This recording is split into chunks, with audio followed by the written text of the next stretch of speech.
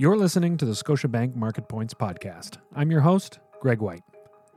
Market Points is part of the Knowledge Capital series, a collection of audio, video, and written commentary from Scotiabank Global Banking and Markets leaders designed to provide you with timely insights and analysis. Like most places in the world, Latin America is on the road to recovery, but not yet out of danger from the COVID-19 pandemic. Various countries across the region still face political challenges while trying to manage that recovery. But how has the market responded?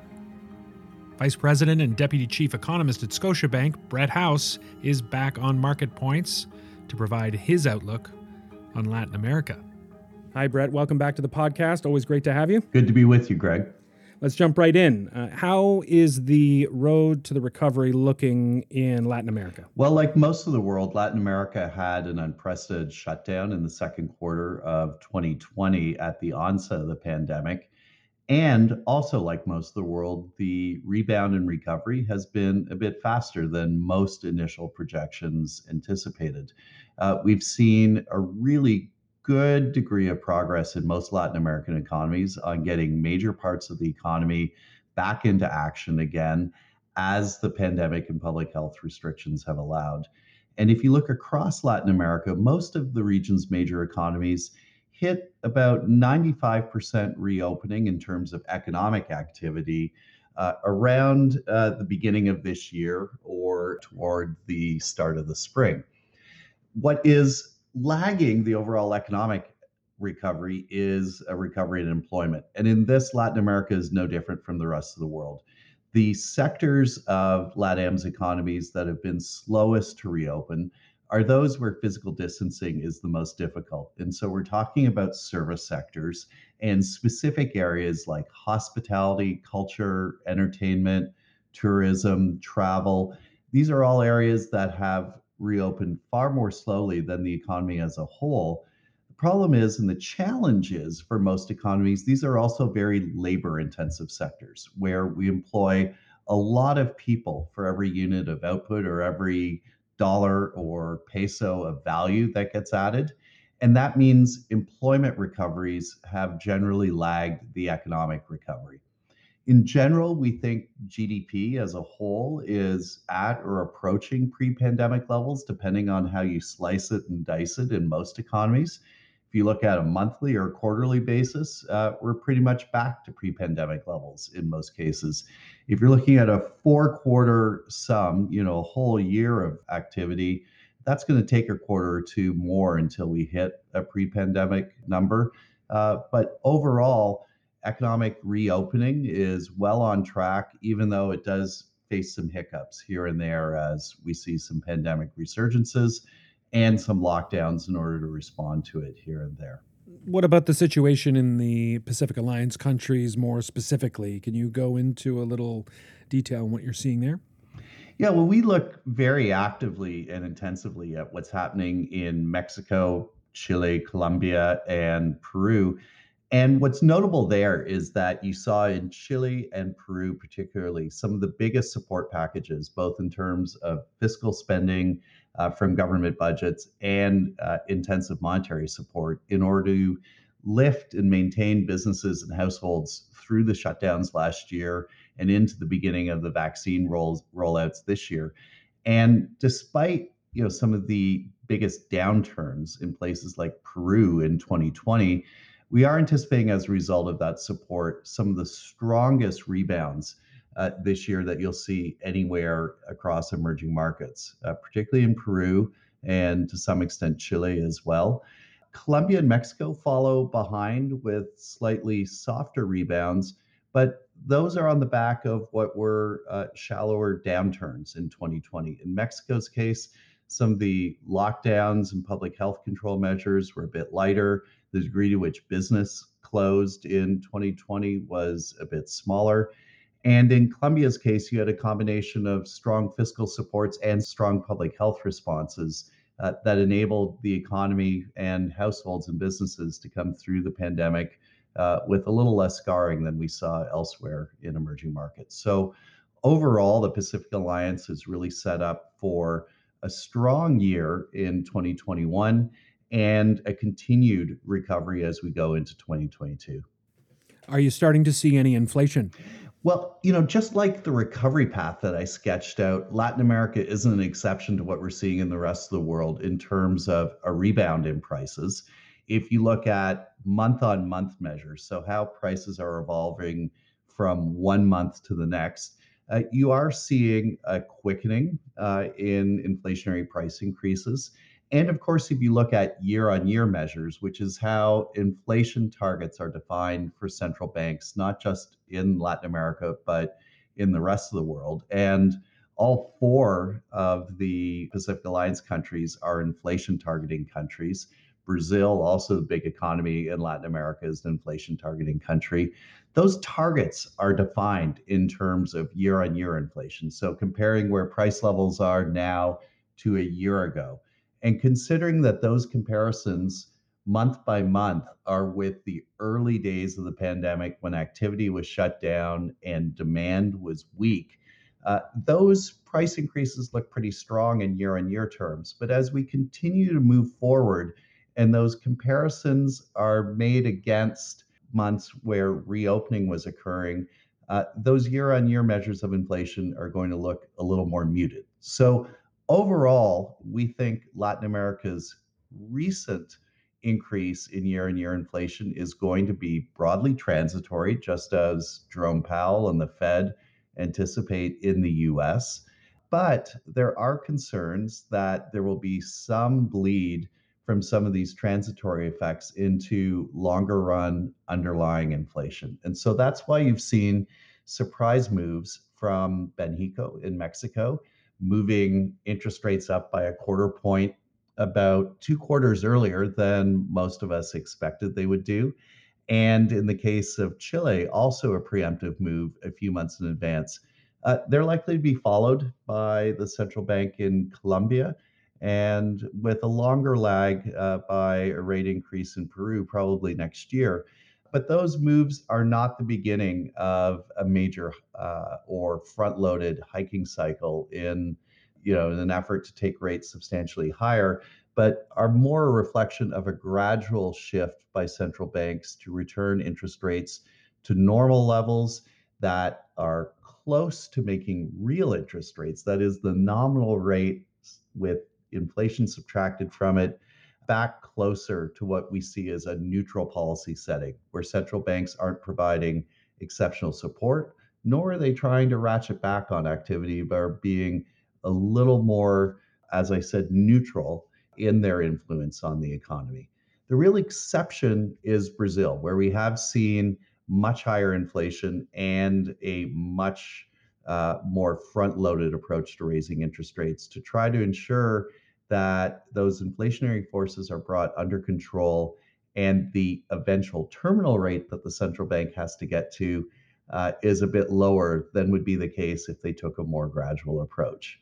Mexico similarly has seen a big increase in inflation, but we are expecting some of that to be transitory and some of it to be reflected in underlying prices going forward.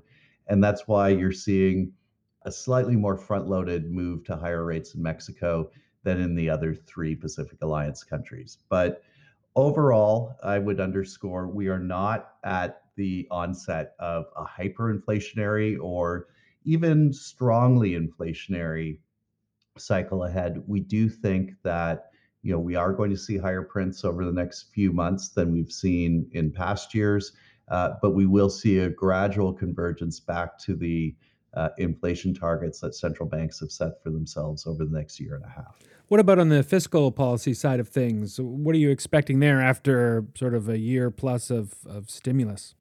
Well, there are some real shifts that are going to be happening in the Latin American fiscal stances over the coming year, largely because we are at an inflection point where we're not fully past the pandemic, but we are well advanced in the reopening and recovery. And the degree of stimulus and support that we're provided next year doesn't really need to be maintained. That said, the weaning process needs to be reasonably gradual and it needs to take account of developments that are happening both domestically and internationally at the same time. On the domestic front, you have a lot of political developments with a heavy electoral calendar in Latin America this year, with Peru's congressional and presidential elections, primaries, and then a presidential election in Chile, along with a constitutional reform process. The beginning of jostling for a presidential campaign next year in Colombia, and the midterm elections recently happened in Mexico. And so there's a need to offset some of the uncertainty that comes along with those electoral processes, and a need to ensure that support is maintained where needed when COVID outbreaks occur and lockdowns are reimposed, as we saw in May in Argentina, and as we've seen with some resurgence in Colombia, Peru, and Chile in the spring, northern spring of this year. So they're going to be in a gradual adjustment path on fiscal policy, mindful that they need to keep an eye on debt sustainability concerns and international capital markets view on the sustainability of their public debt pictures. But one thing to note is that, particularly in Chile and Peru, debt levels remain at very low ratios to GDP compared with the rest of the emerging world and with most of the developed world for that matter. Colombia has seen its debt to GDP ratios come up a bit higher. And as a result, you do see a concerted effort toward a fiscal reform program underway there. Mexico, didn't provide nearly as much stimulus as the others as a share of its economy through the pandemic. And so some of the adjustment there is smaller and can certainly be more gradual. Have you seen continued healthy trade among the Pacific Alliance countries and then, of course, with other trading partners outside of Latin America? Well, one of the important things to remember is that the Pacific Alliance is a trade pact that is trying to pursue open regionalism, reduction in tariffs amongst its members. Canada has applied for associate membership along with countries like Australia and Singapore in that pact. And so these are economies that understand the importance of trade and are devoted to ensuring greater integration between them and with the rest of the world, which is ultimately a hedge against any local volatility and developments.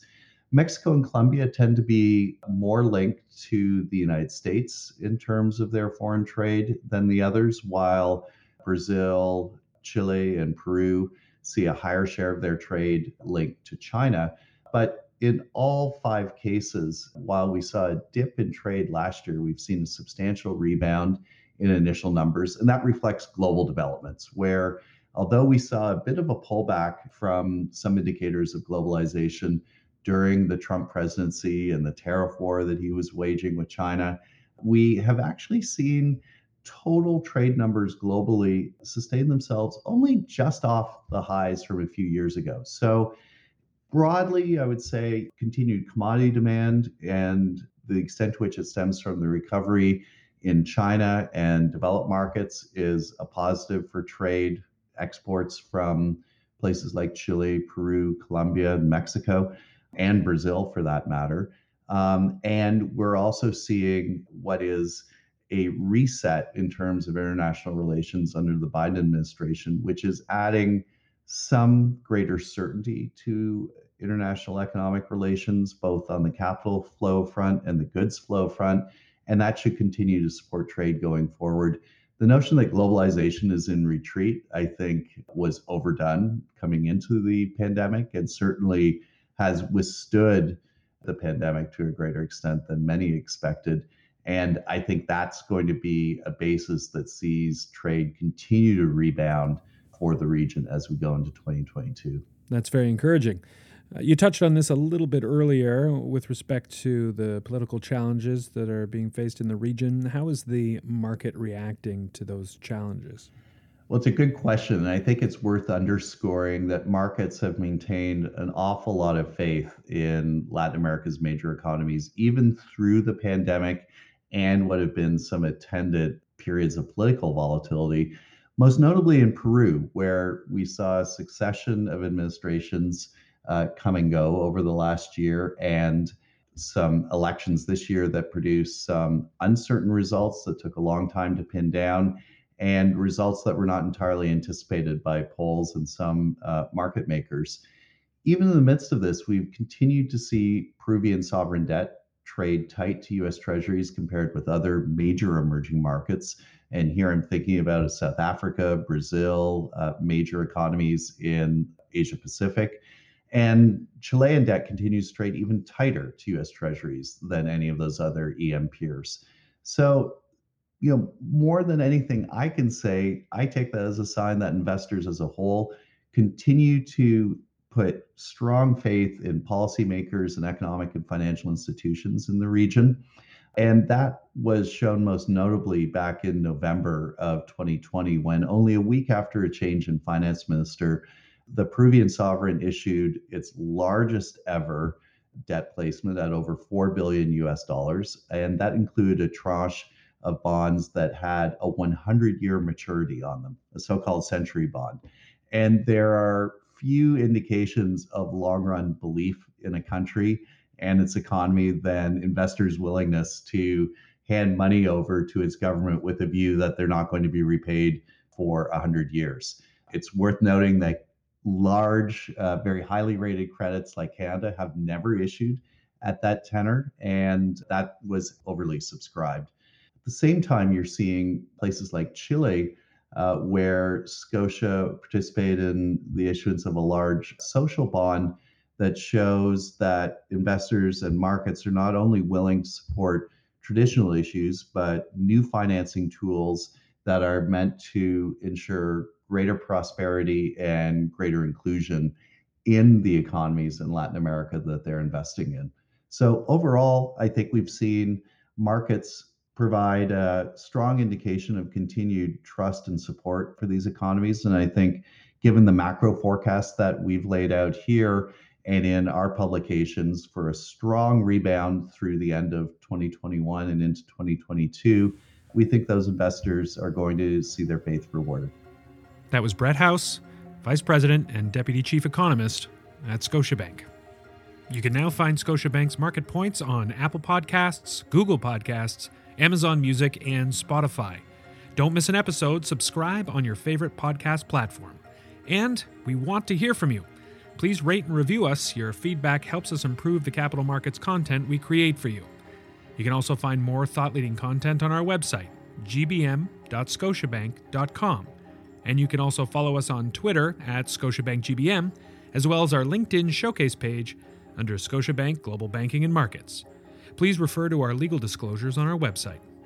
I'm Greg White. Thanks for listening.